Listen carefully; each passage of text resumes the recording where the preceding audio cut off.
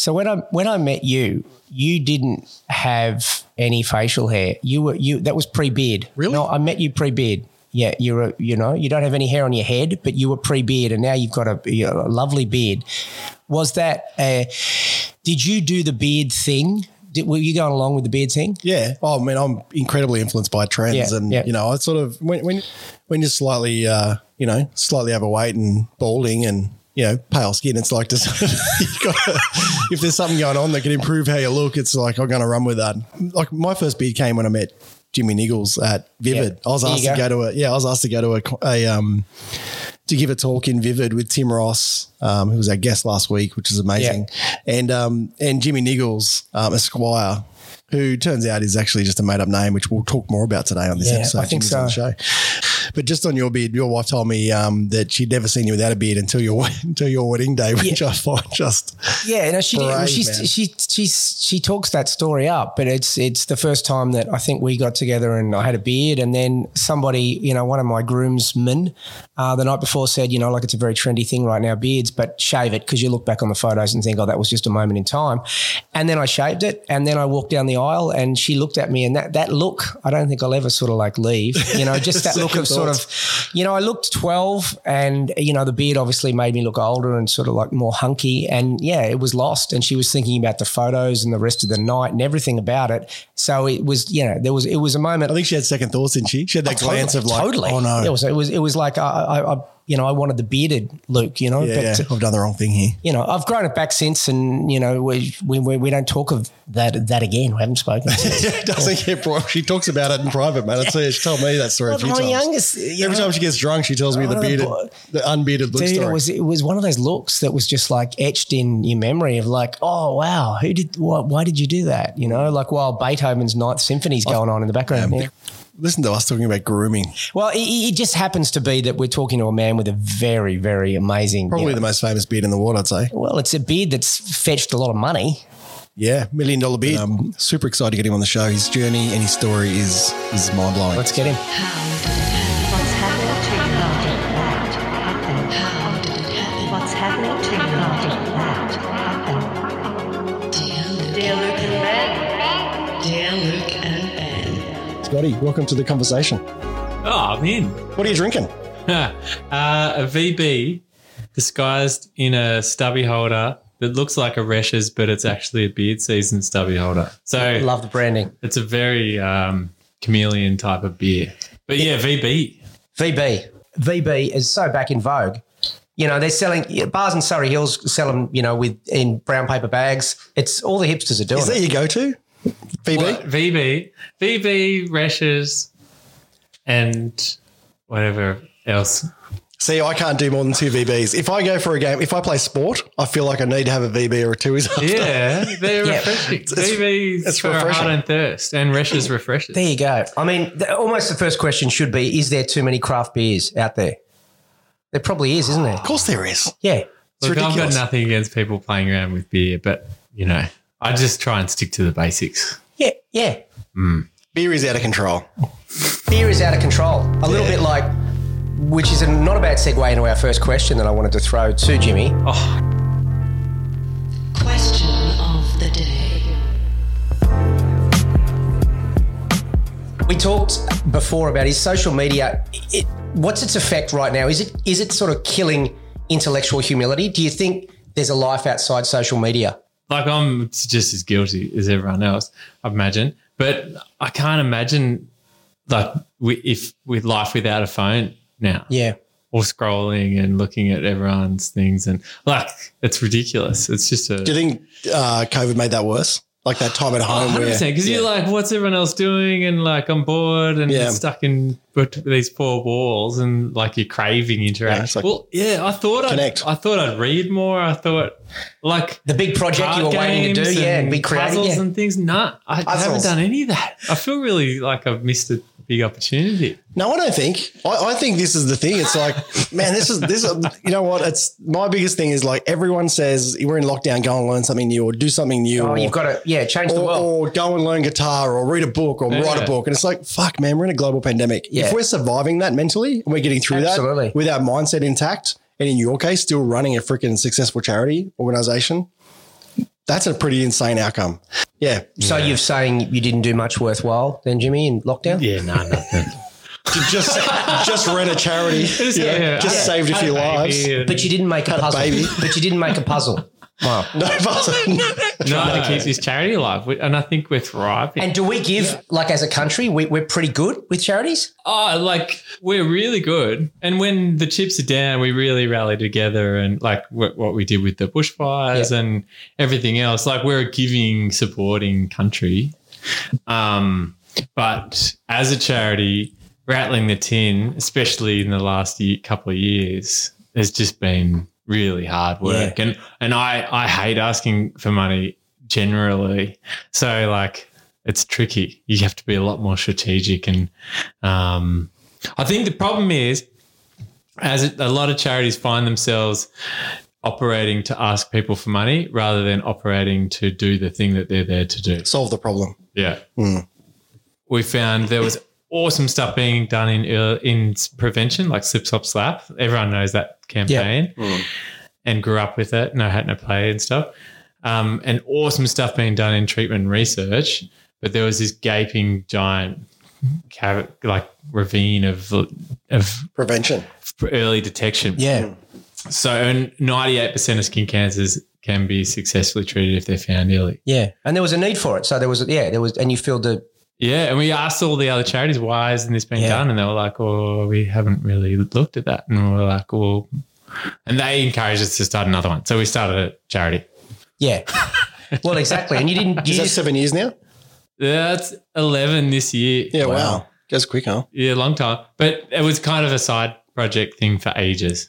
It's only been my full-time thing for the last year, couple of years. Yeah, I think that was the thing that got me really into it, apart from you and the leadership and the values around that charity. But I think it's also that feeling of prevention, that language was really important. And, every single time you spoke about the idea of someone getting skin cancer, then it was about, we can stop that. We can actually put a stop to it. Early. Yeah, early. So you don't even need science. You don't even need medicine. You're actually trying to prevent the cost to the nation by detecting this thing early. I thought that was amazing. Yeah, because when it gets late, it's a nightmare. Yeah. You got to deal with like chemo and all these hardcore treatments and stuff. But if you can nip it in the bud, it's the same thing with all kinds of things like mental health and like all kinds of diseases and stuff. Like the earlier you get onto things, the better. We think we're foolproof, right? We think we're not going to ever get it. Totally. It's not going to happen to us. Exactly, yeah. Were you surprised by the feedback, but by the reaction though? Like, I mean, you when it popped up and it was everywhere and you were there and the beard and it became a real almost image of it. Yeah, it was super good luck in terms of timing, I suppose, because basically it started out as this thing called beard season where – back to the brief thing, like we were like, okay, who's our target audience? And we found that 69% of melanoma deaths in Australia are men, blokes. And they're also the hardest people to like sell a packet of chips to compared to like getting them in to see a doctor for a little spot. Like it's impossible. So we needed something all about commitment. And we looked around the bar at Wes's Wake and we were like, there's these epic farmers in the corner of the bar with really cool big beards. Yeah, and right. Back then, a decade ago, no one our age had beards. Yeah. So we were like, okay, maybe we'll grow beards. It was just a joke, really. Like there's no correlation between skin cancer and a beard, but they do actually protect you. But anyway, and we just thought we'll turn winter into beard season and we'll do it once a year and we'll just use it as a conversation starter thing. I think I met you in Vivid at a forum on a panel. We're at Vivid together, and that would have been 2005 maybe. Yeah. Tim Rosso was there as well, wasn't he? We're on the panel together. Yeah. And I grew my first beard after that in my life. I'd never grown a beard. So, the conversation doesn't work and people would say, grown a beard? And the first thing I'd say is, this is why. Yeah. I reckon most blokes are curious to see how they'd go growing a beard. So, and it kind of coincided with the trend, I suppose, of, beards becoming mainstream. Yeah, you did. And we just tried to started the trend, man. Yeah, I don't know. It was, we've definitely fueled it. I think the big apex moment for the beard thing with us was we hosted a beard exhibition in London with this amazing photographer, and we had 33,000 people come in 3 weeks. Wow. Like there was people lining up to get into the exhibition, and then people lining up to see photos. Like they were lining up to look at a photo. It was crazy.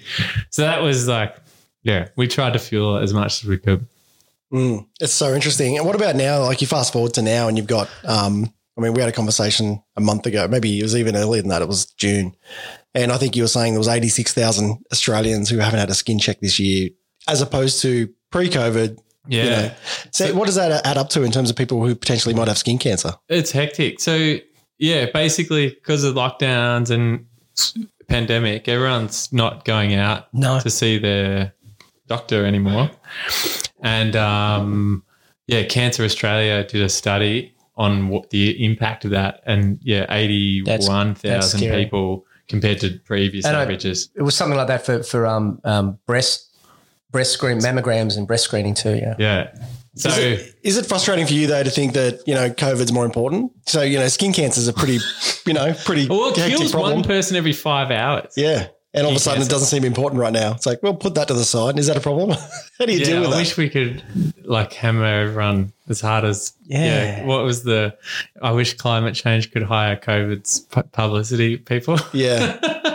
But it's I think I don't know what it takes to call something a epidemic or a pandemic or something, but it's pretty bad in Australia. Like it's 12 times the global norm here. It's skin cancer. 2 in 3 Aussies are likely to be affected by skin cancer. How often should we get checked? Like every year? Well, at least once a year, I reckon. And if you're in the sun a lot for work or you play like... How you tracking, Luke? How you tracking? When was the last check you had, mate? Yeah, man. A long time ago. And Ben and I, as you can see, are really olive skin sort of guys. So, Can I tell you, I got a skin check about 3 years ago, and it was after a conversation with you. I went and got one, and I've got to catch up. I'm behind. I'm a couple of years behind, and I blame COVID for that. But I've got a really bad pair of, they're actually new, but I ripped a pair of Bonds underwear at the front. At the front? Right at the front. Wow, right? ladies. So really awkward spot to rip them. And I never wear them. How did you do it? Wait. Don't just brush over that. Oh, no, I don't think I ripped them on. I think they ripped off. There's just a hole in the front of my underwear. Okay. But it's not in an awkward spot. Yeah, right? where that's going. What are we talking about? It's in the pubic area. So this is coming back to COVID. Skin cancer somehow. He's gone a very dark shade of red right now. So I speak because it didn't seem like that big a deal until right now. So I've got up in the morning and I put these things on with a hole, and I'm like, damn it, the holy ones. Oh, well, I'll push through because, I'm a dude and I couldn't be bothered getting changed again. I'll push through. I'll make it work. So I put them on. They're not like undies anymore. They're a frame. They're a frame. So I've got them on, and of course I speak to you and I decided to go and get me a skin check, and that was the day. So you ripped your undies? No, they're already ripped. They've been ripped for a year. But you went in with ripped undies. So I get to the undies at 3 o'clock the arvo in Southo. The doctor. And this awkward dude comes out, right? This awkward dude, and I've just gone, I can't. And I've just gone, I don't think I can get checked. I think I can get checked today. And he goes, mate, no, I've seen it all. I said, okay, sweet, mate, let's go. So it was sweet. But my last skin check was laying on the back, getting a fluoro light over me in a pair of torn underwear, just feeling really awkward. Yeah, right. That is amazing. That's a great story. Because I've never actually had I didn't know it was a full body check anyway. So you haven't even done it? No, I've had a doctor. You're a zero. I've had moles and gone, that looks funny. Around.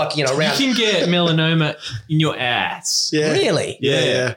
Like it's a sneaky. So that's not really a sun. Obviously, that's where the sun don't shine. Yeah, so that's not sun related. It can pop up anywhere. Yeah, okay. I did not know under that. Your feet. Yeah, you can start here, but prevention. It's about prevention, isn't it? In advance. Yeah. So your question, you opened up the question about humility, intellectual humility, and I feel like if the internet's doing anything, it's definitely, and we talk about this a lot. It's probably making us feel like we're a lot smarter, or we have more knowledge than we have. Because it's so easy just to go. Yeah. What is that on my arm? I'm just going to Google it. That's a good, to Google your illness, I've just solved the problem. I don't need to go get my skin checked, or I don't need to go and get a COVID test or whatever it might be, because I've just Googled it and I've got the answers in my fingertips. And you've had Ebola so many times, or you've had sort of like meningitis so many times, because you just put it in and everything inevitably gets back to cancer too, Yeah. I think, like this tech gets better there'll definitely be a whole heap, and there are a whole heap of awesome stuff that's coming out in skin cancer space, especially. Nothing beats a one-on-one. How do you leverage? Can digital be human, and in what sense can digital leverage that human behavior? So if kids, and I'll give you an example of about 5 years ago, we were doing a project with McDonald's. Sorry, with a big restaurant chain, and we don't work with them anymore. Fuck no. Okay, well that's coming out. We're working with this big restaurant chain that we officially do not work with anymore. They and the problem was that they couldn't retain staff, and the staff's behavior was texting. And so you've got this, all of a sudden there's this manager who's trying to manage youth. Youth are very comfortable texting their mates, to catch up. But the manager's going, that's not how we behave in the workplace. You've got to ring me and tell me you can't make a shift, or you've got to, go through the official process. So all of a sudden 16-year-old kids are trying to sort of grow up to this point of going, well, that's how we behave at this organization. So I've got to leverage that. And then one day we just flipped it and went, well, what if we behave like them? Yeah. What if texting is okay? And what if we can leverage their behavior? And what if we can share text? And we created this platform that if you couldn't take a shift, right, at this business, you could text in that you don't want it. It hits this database and that text flies out to the other 33 members in the community. That's cool. And says there's a shift available. Who wants it? And someone grabs it by text and says, yeah, I want it. I'm in. Yeah. Goes to the database. The manager goes, yeah, you got it. Just with pressing a button, shift filled without actually doing anything or calling anyone. So you're leveraging the behavior of, the community or that generation, adapting, and is there an example of that that's come through your organization where you're going, digital can solve a problem for us? We're just about to launch something called Spot or Spotbot, who is going to help a lot of people book a skin check and help make up the numbers for that 81,000 people out there that might be cruising around with skin cancer and might not know about it. So we're launching this, and basically the insight or this all boils back to, as a charity, we're creating all this awareness. We're telling people to get checked, but we have no idea of how many people are actually doing it. Mm. Yeah, I was going to say the results. Are you seeing? Yeah, unless they write in and say I was listening to Jimmy. Yeah. And we were getting one or two a week, which we've been documenting on our socials. Yep. But we're creating this thing, Spot, who's going to come in, and he's kind of like, he's almost ready to roll, isn't he? He's pretty ready to rumble, yeah. We've been rolling him around in the testing phase now, but by the time you listen to this, it might be live. Mm. But basically, Spot lives on Facebook Messenger, potentially Instagram and WhatsApp. Yep. And pretty much wherever a chat would live is where he's going to be. Yeah, he's just there helping, ready to help. Yeah. Because that was going to be my next question. So, and the answer you've just told me is yes, Facebook can cure cancer. Oh, yeah. Yeah. And Mark Instagram. If you're listening. Yeah. So we're actually working with Facebook. So they're going to help dial up the features of Spot, which is cool. So basically, I've officially missed the last 3 Facebook meetings. Yeah, there you go. Literally missed all 3 of them. And I must admit, they're the most exciting meetings that I've had penciled in all year. Yeah, Facebook. You don't want to miss a Facebook meeting. With Spot the Bot. Can't believe I missed the Facebook meeting. They'll cut you off. So my developer made it and I didn't make it. But no, they're good. So basically, Spot helps you find your nearest clinic, make an appointment, puts it in your calendar, helps you turn up on time, messages you just before it, and gives you questions to ask the doctor to make sure you get a good check. Yep. And basically niggles you like I would as a friend to make sure that you get there, you get it done, you make sure the doctor does a good job, which is a bit of an issue sometimes. And after you've gone through it all, it asks how you went, and gives you kind of pathways depending on what your diagnosis And it's trying to build an ongoing relationship, isn't it? So in 3 months' time, it's like Spotbot can just pop up and go, hey, mate, have you had that done? It's really hot today. Make sure you wear a hat and stuff. And so it's constantly in touch with you. And I think by doing it on Messenger and Instagram Messenger or whatever it is, it's a lot more kind of personal. And I just want to bring out the personality of, like your mate niggling you to get something done. Because I think if Wes was around and he had that, he wouldn't die. Oh man, yeah, that's so yeah. I think it's quite cool, and hopefully it'll be a good piece of tech for us. And it's playful. Yeah, it's fun too. Yeah, it takes the intimidation, I think, out of that sort of like whole idea of being hassled of sort of like, oh, okay, Hey Scott, just on that question, so you said if this was around, Wes might be around. Do you ever think about that, the impact you've had on people's lives? Do you ever sit there and go, wow, in those moments when, and I can see you nodding, but in those moments when you go, shit, this is hard, and it is hard. I know it's hard building any organisation, and I imagine the charity's twice as hard. Do you sit there and go, fuck, I've got to push through because? Do you realise the impact it has? Yeah, I suppose. As he grabs for his VB. Yeah.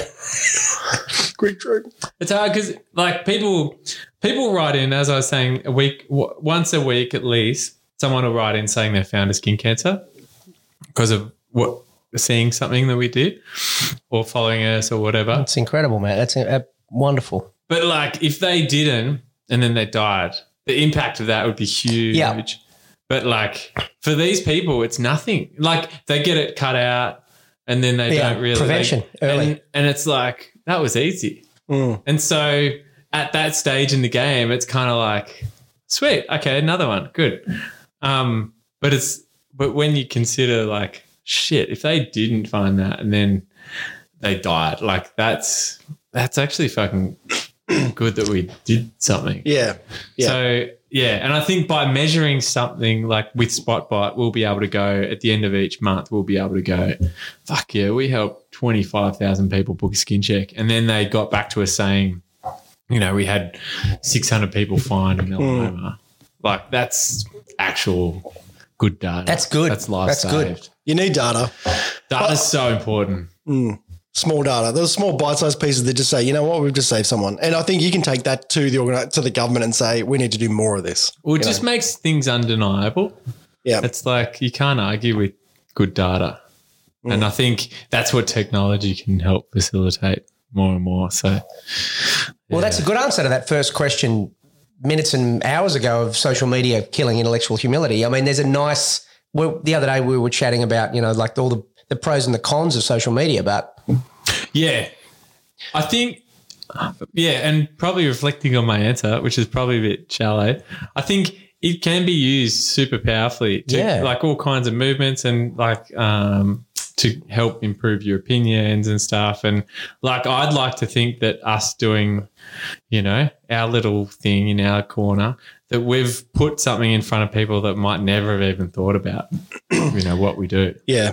The marketing is still interesting though, because your character that you created, was, it just goes to show that it was a great look. It was sort of like Jimmy, the name, everything about it. It was all ridiculous. Yeah, it's great. You created a character essentially to sell a wonderful message, which would sort of like, I guess, a sign of the times. You were very easy to market, good looking guy, long beard, could have been, like sort of like that, sort of like the way that you styled yourself was wonderful. So it's sort of like, and it's just, again, the zeitgeist that we're in is sort of like, like I'm going to listen to that guy. Something added credibility to that. And then you managed to get celebrities going, check this out. So I guess it was a case of, whatever works. Yeah, it's a vehicle, basically. And like if I was a government and I'm just going, hey, you need to get your skin checked.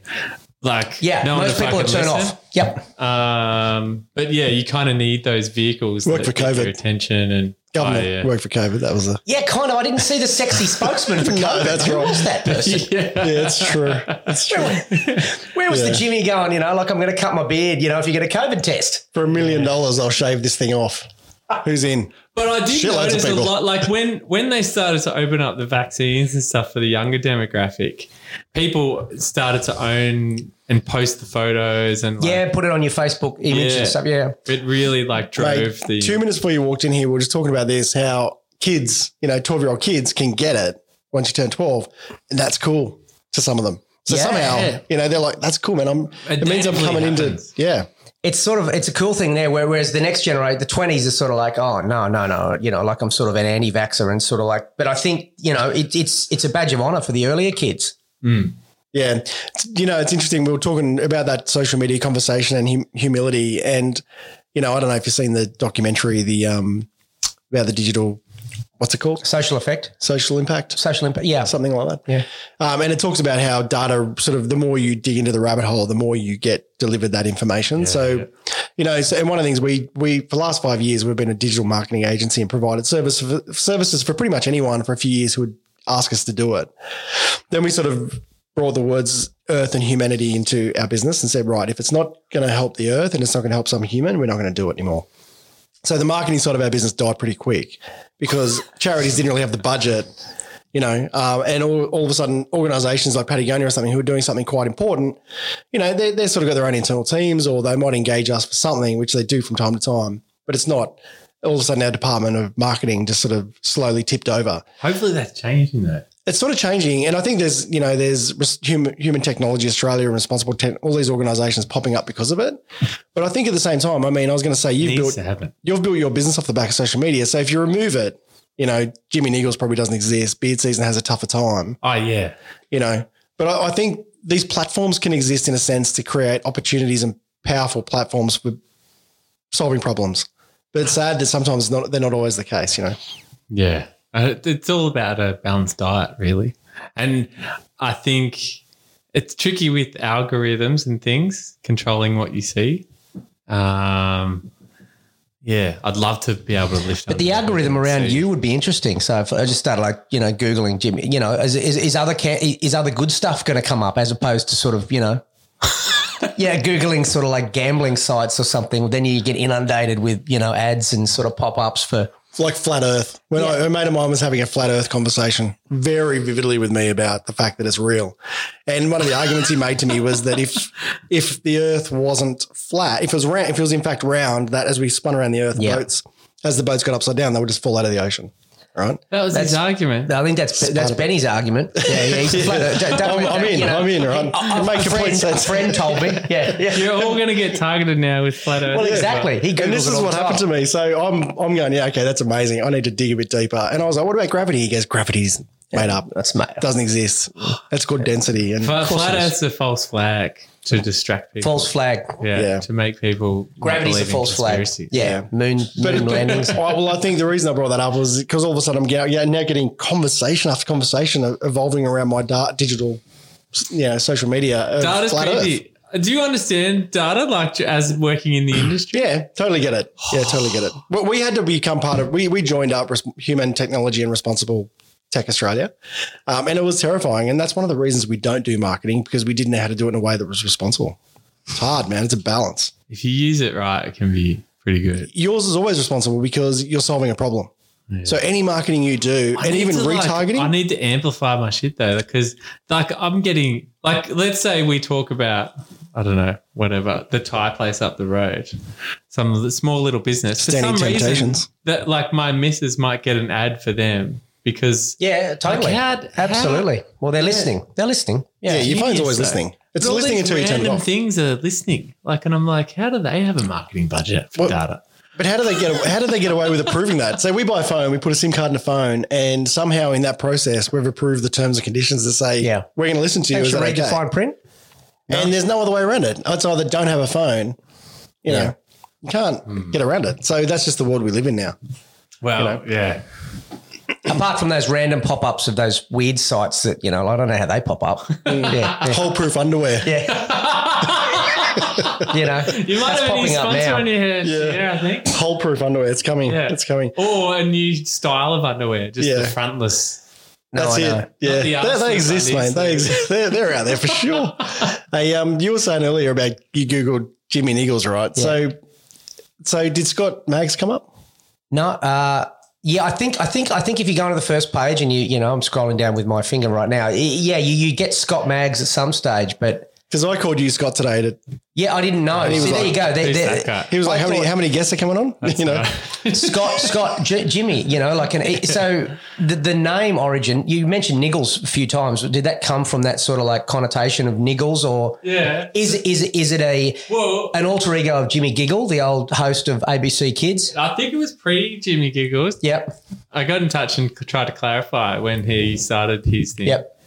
But it goes back to the social media conversation. So when Facebook started, I was in uni and you couldn't get onto Facebook unless you were invited by someone else from a uni. Like uni that's when it was the legitimate marks. Yeah, how he started. Yeah, it wasn't back in the hot or not days, but it was just after that. And I remember that. You had to be invited. Did you? I remember that. I remember that. Yeah. Really? When I did that, I was like, I'm not using my real name. I'll use this made up name that we had on a surf trip. And we just were like having one of those random road trip conversations if you had to choose a name from scratch. And so I used Jimmy Niggles on Facebook. And then when we started the charity years later, I was like, I'm going to use that name because then it goes back to the charity and not me. Nice. Because basically all the PR and all the interviews and stuff we did, I'd use that name. So it wouldn't be – because basically at the end of the day, I don't want it to be about me. I want it to be about the message and getting checked. Is Jimmy different to Scott? Where does Scott start and Jimmy end? Well, I think that's the next conversation, isn't it? Yeah. And I was sort of trying to get at the intro, I was trying to get to that and I just made a meal of it and it made no sense. That's your alter ego. It's kind of a Clark Kent Superman kind of thing. Because I know you look like a Jimmy to me now. Is that your wife called you? Going back a little bit. His wife called you Scott? I mean, your parents. Well, she met me kind of as Jimmy Niggles at an event. That's really interesting. So she's actually in my phone as Emma Niggles. That is so interesting. Emma Mags is in my phone as Emma Niggles. Yeah, so now that I've shaved my beard off after 11 years, it's coming back though. It's coming back impressively. Back to Scott Mags, which is my real name. Yeah, right. Like, it's hard to leave Jimmy. Well, everyone knows me as Jimmy. Is that attached to the name going back to your true identity? And is that about sort of, you've got beard season was the first iteration of solving this problem. The next one is Skin Check Champions. Yeah. Is it going, right, I'm a CEO of an organization. Yeah. This next chapter's different? Yeah, I got to I changed my email signature a month or two ago and I was like, and I'm changing my email. Jimmy's like, no, I've just wiped him out. Wow. And that was a big moment for me. I was like, no doubt. Nah, I'm emailing everyone as Scott now. Right. And I don't care if they don't know who I am. And so friends or Emma might say, look, I actually prefer Jimmy. Can Jimmy come back? Sort of like, Nutty Professor. And we've all been locked up. No one knows anymore. So, yeah. No, do you remember, the same person, hopefully. I don't know if you remember, we had that heated discussion a while ago over digital and we were discussing this website and we were going at each other and we were like, we've got to solve this problem. And I called you Jimmy and then I called you Scott and then I called you Jimmy and I was like, oh, God. And I went into meltdown. Did you just call him Scott when you were angry at him? Was it that kind of that? Yes. Scott. Like Benjamin. Yes. Yes, like your mother would do. Do you remember that? And then I just had this real moment of... Who are you? Yeah. No, not about who you are, but about this moment. And it hit me really hard that it's easy to have a persona that is this brand, Jimmy. Yeah. But when it's Scott, it's like, fuck, man, it's such a human thing to have a moment with someone really honest in their face and go, hey, dude, or whatever it is. So that was a little moment for me to step back and go, you're going through some shit. Yeah. This person here you've been... I was right in the middle of that. Yeah, but and you got to let go of this identity that you've had for so long and your beard had just come off and I feel like I was just being an inconsiderate asshole in that conversation. And you sit back and go, you've had to let go of someone. In a way. How was that? I'm still kind of like, I suppose... My beard has grown back from winter and I haven't been able to see my barber yet. So I feel a bit more like I really grew into that kind of character. Yeah. It's interesting because it still seems like talking to you now, it's no different to the Jimmy. Yeah. I'm talking to Scott about Jimmy, but there's no huge distinction. It's not like an actor. It's not like Barry Humphries playing Dame Edna Everage or anything. Yeah. Like it's not sort of like a totally new creation. Nah. It's which is I'm really glad I didn't try and become a character. I think the beard was enough to make people look at me differently. And when you're turning up to all these fancy parties and stuff and you've got this ridiculous beard, everyone's like, whoa, who's this guy? Like that was enough to kind of... Well, it's a conversation starter. It was definitely the beard was incredibly impressive. But it was interesting not having the beard. And then I'm like... Okay. And then I think I saw you just up the road at a cafe, at the coffee shop, without the beard, and I didn't even recognise you. It was so sort of it in a way defined you, which is kind of like a weird thing to say, you know, like, I mean, where's the beard? But this is the thing. It needs to evolve, and I don't need to rely on that now, ideally.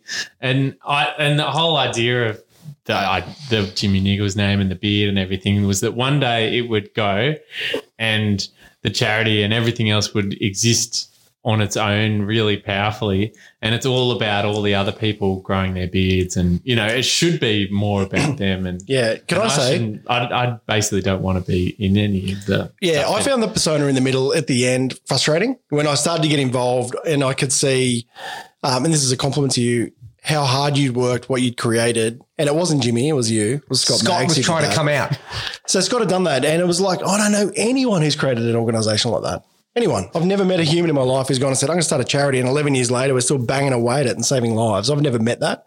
So with a long beard. So I don't know if you remember, I don't know if I had this conversation with you, but I've definitely had it with people. It's like, I think this is Scott's time to go, fuck man, I am a CEO. I am a founder of a charity, and I did create this, and I do solve problems, because when you step in your power, if this is me pretending to be Brene Brown for a moment, and you go, what's my superpower? It's that human ability to create something and then make it infectious by creating a persona, if that's even part of it.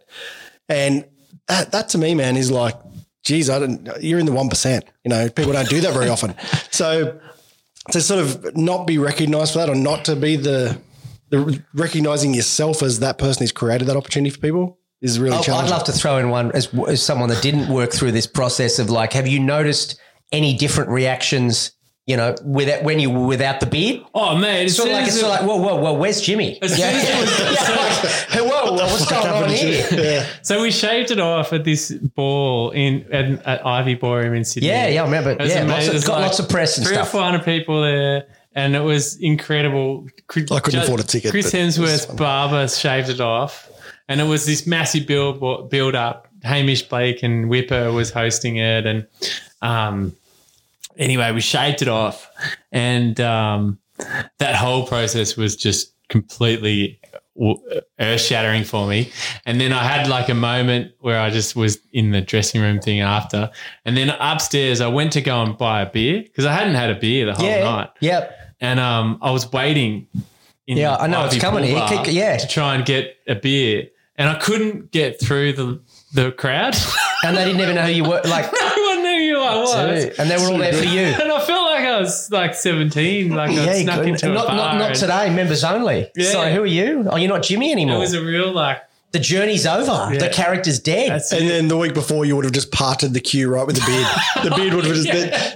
The queue, there's like the sea, just step aside. I'm coming through the beard. Isn't that fascinating though? Yeah. Like, you know, like it's almost like the cause was connected to the beard. Yeah, it was weird. When it came from the Scott. Yeah, it's surreal. It's pretty crazy, but I'm glad it needed to happen. What is it? I mean, this is said from three men with facial hair around a table, but the beard thing with Dry July, November, it's always involving male facial hair. Yeah, there's a lot of different things, especially now. There's all these. Is that just because it's an easy sign? I guess you can say, "Look, I'm doing something." The polished man is interesting. Yeah, there's all this push-up challenge and planking. And is it? Yeah, right. I'm just thinking a lot of it involves shape. I guess it's a definable sort of like, okay. Well, Movember was the original awesome. Like that was such an inspiring, good thing, and I remember that kicked off when I was in uni as well. We all did it, and it was amazing. And I suppose Beauty is a pretty similar model, but we started out just awareness. It wasn't raising money. Like it was just tell people to get checked, to get checked. You know, when someone asks you about your beard, tell them to get checked. And it was all awareness. And I suppose when it was small, we didn't need money. We just needed to set up all the structure and stuff. And basically, but I think hopefully beard season and Movember are the only two facial hair things. No, yeah. Well, I mean, and every other. The only two I know of. Where are you going with this? Have you got something we don't know about? No, I've just noticed. Yeah, the moustache. There just seems to. What have you got? The goatee season coming up. Maybe I'm just thinking of all those months where people put an alcohol ban on. You know, like it's February free or dry July. It's like every month has got kind of like a cause. The year is so packed. So month's got a. I mean, every month's got a cause. I'll give you a little lift under the hood. I've got a question for you. So you just had a baby. Yeah. Does that change things? Yeah, it's so It's amazing. But the overwhelming thing I think we've both found is that it was as if she was always part of the team. Yeah. Like she's just slipped in there and like. How old is she now? 10 weeks. No, 11. Actually, can I just rephrase my point? You've both just had a baby. Really? Yes. Oh, well done. Yeah. Holy shit. Yeah. Wow. Yeah. So congratulations. It's a bit of a handshake there. Just because he looks 55 doesn't mean he can't have kids. There you go. There you go. No, it's no, we just had our third, but she's nearly 6 weeks. Wow. Yeah. Oh, you're right in the thick of it. What are you doing here?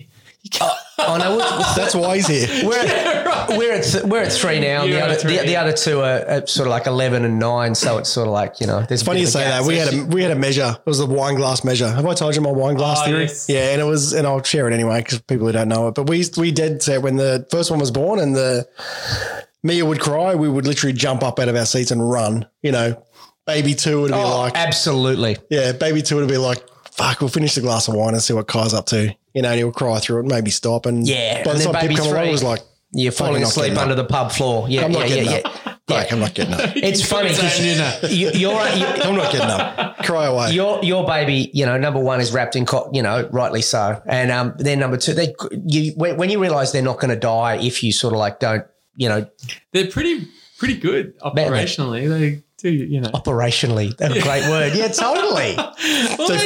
She fits into the organisation nicely. It fits into the world they cry nicely. when they're hungry, and she's got a really good sleeping schedule. Oh, that's fantastic. And it's phenomenal. Like, it's such an amazing feeling. But does it change you in terms of your motivation and goals? Like I was watching Mark Philippoussis on the he was going to be a guest on our show. So I better not say that because that's I don't fucking blow it. Well, that's coming out. So that's a secret. You just won't know when he's coming. But we've got like he was talking about, that feeling of now he has this sort of greater purpose to live for. And when he was playing tennis, it felt a bit hollow. He'd win and go, oh, fuck yeah, I want some cash. Oh, he's pretty good at it. He's amazing at tennis. Like he was top 8 in the world. But I feel like now he said it himself. So he's got a kid too. He's got 2 kids, yeah. Ah, yeah. So part of that was, man, I'm doing this for my family. I'm doing this for my kids, Yeah. And I wonder if you wind the clock back to his tennis career, if he had kids then, does the motivation and drive change? Has it changed you? I think I'm very lucky that I can work from home. If I had to work somewhere else or if I was flying around playing tennis, I just don't know if I'd be able to perform. Mm. You know what I mean? You'd want to be, you kind of want to be there for those moments and stuff. And it's tricky because your priorities, like basically you want to kick ass at your career or what you're putting your energy into for a, purpose kind of thing. But yeah, at the same time, they need a lot of energy and attention and stuff. So, which they deserve. So it's tricky. Yeah, the little moments are so important. I don't want to digress too much, but a good friend of mine's an executive at Nike, and they've always had a policy that those important moments, like the school dance or the a moment at school, you're going to collect a certificate or a sporting endeavor, your free time. Yeah. Just go, don't miss it. Yeah. Nike's like, you doesn't care what's on today. You got to go and be present in those moments. But what's happened during COVID is a lot of these executives have been home, working from home every day, and seeing the baby walk for the first time, or talk for the first time, or cry, and they're like, "Oh, what a time to be a kid!" Right? They're the moments, they're the moments. So now they're going back to work. Nike can't get them to come back. Yeah, they're moving. They're leaving the company. I think that's a good society change. It's a massive thing. Because we were I was a fucking slave to my agency. Like I'd be back till 9 o'clock. Most nights. Oh, it's funny. I mean, that's what. And shit. That's what we call we joked about the great reset.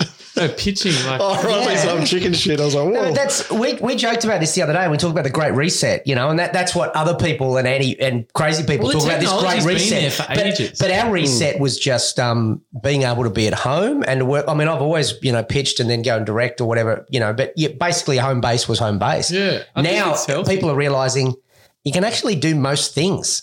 And the shit that you put up with in the office as well, like so much unnecessary bullshit that you just don't like. You can focus more. I think you just do the job. Like you focus on what do I need to get done and how do I do it the quickest possible. Sydney office possible. Digression, but even in the paper today, Sydney office rents like have hit rock bottom. Like you could go in there and get a floor. How do you do that? So you just said you just focus on what you got to get done. How do you do that? Well, he only needs his phone and social media.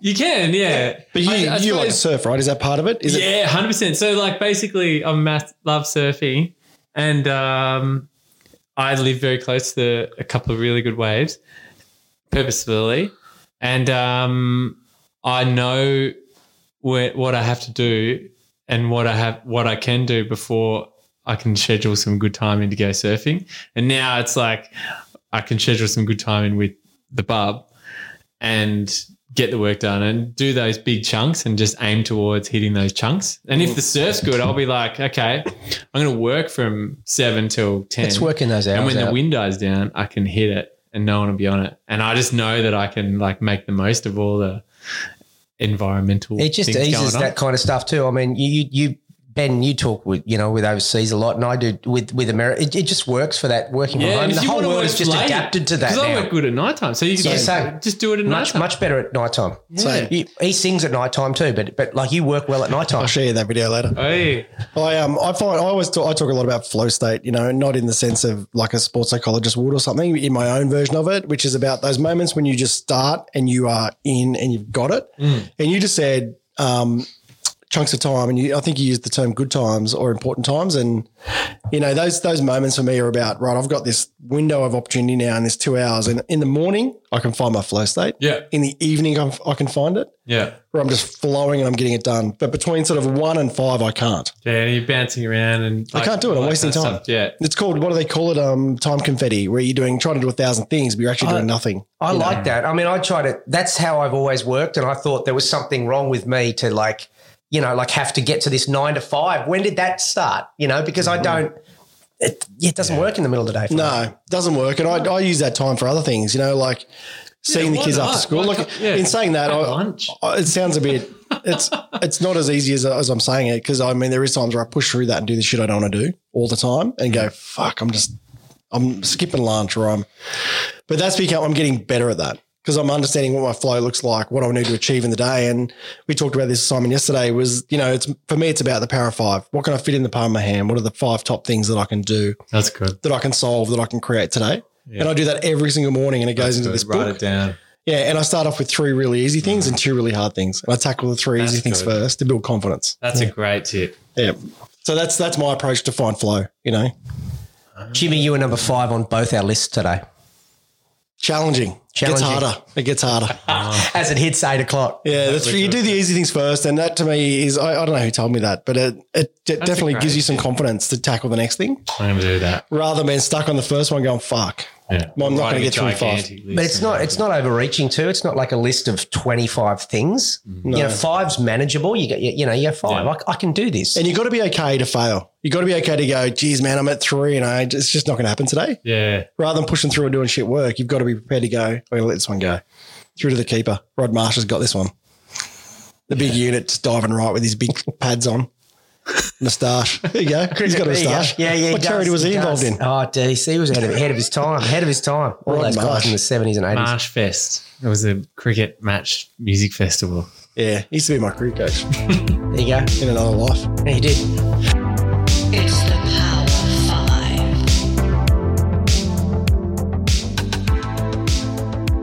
We're into the Power 5, aren't we? Yeah, totally. But what's the music that's picked you up and moved you through the last decade? Oh, jeez. That's a heavy question. These are the ones we emailed to you that you didn't read. Yeah.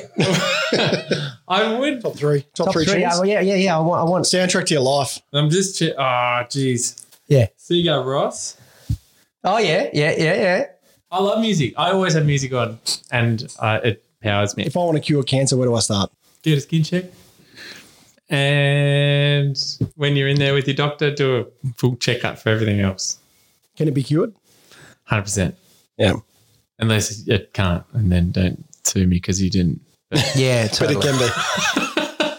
Hey, at a personal level, I know your wife and she's incredibly lovely, and I've got a question for you. What does romance look like to you? Totally left field, but an important question.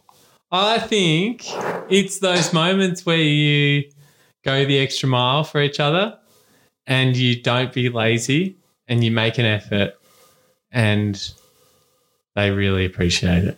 Best advice you've ever received? Don't be afraid to ask questions. Yeah. And the worst advice you've ever received? Jump.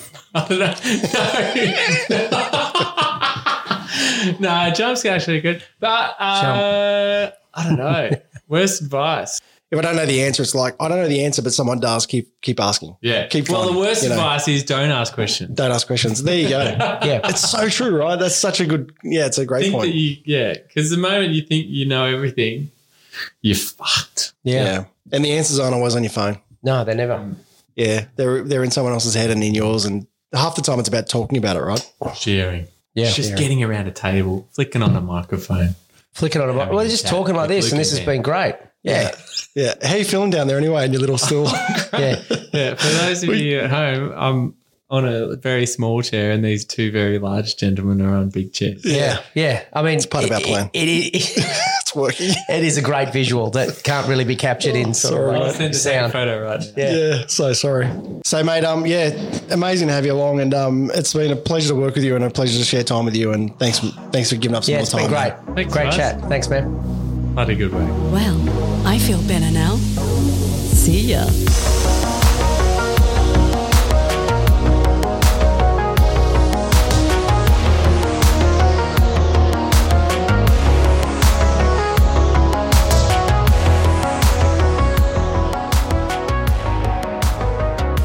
Dear Luke and Ben is an original podcast series created by Luke Shanahan and me, Ben Rennie, and produced by Shay Park and Rennie Studios.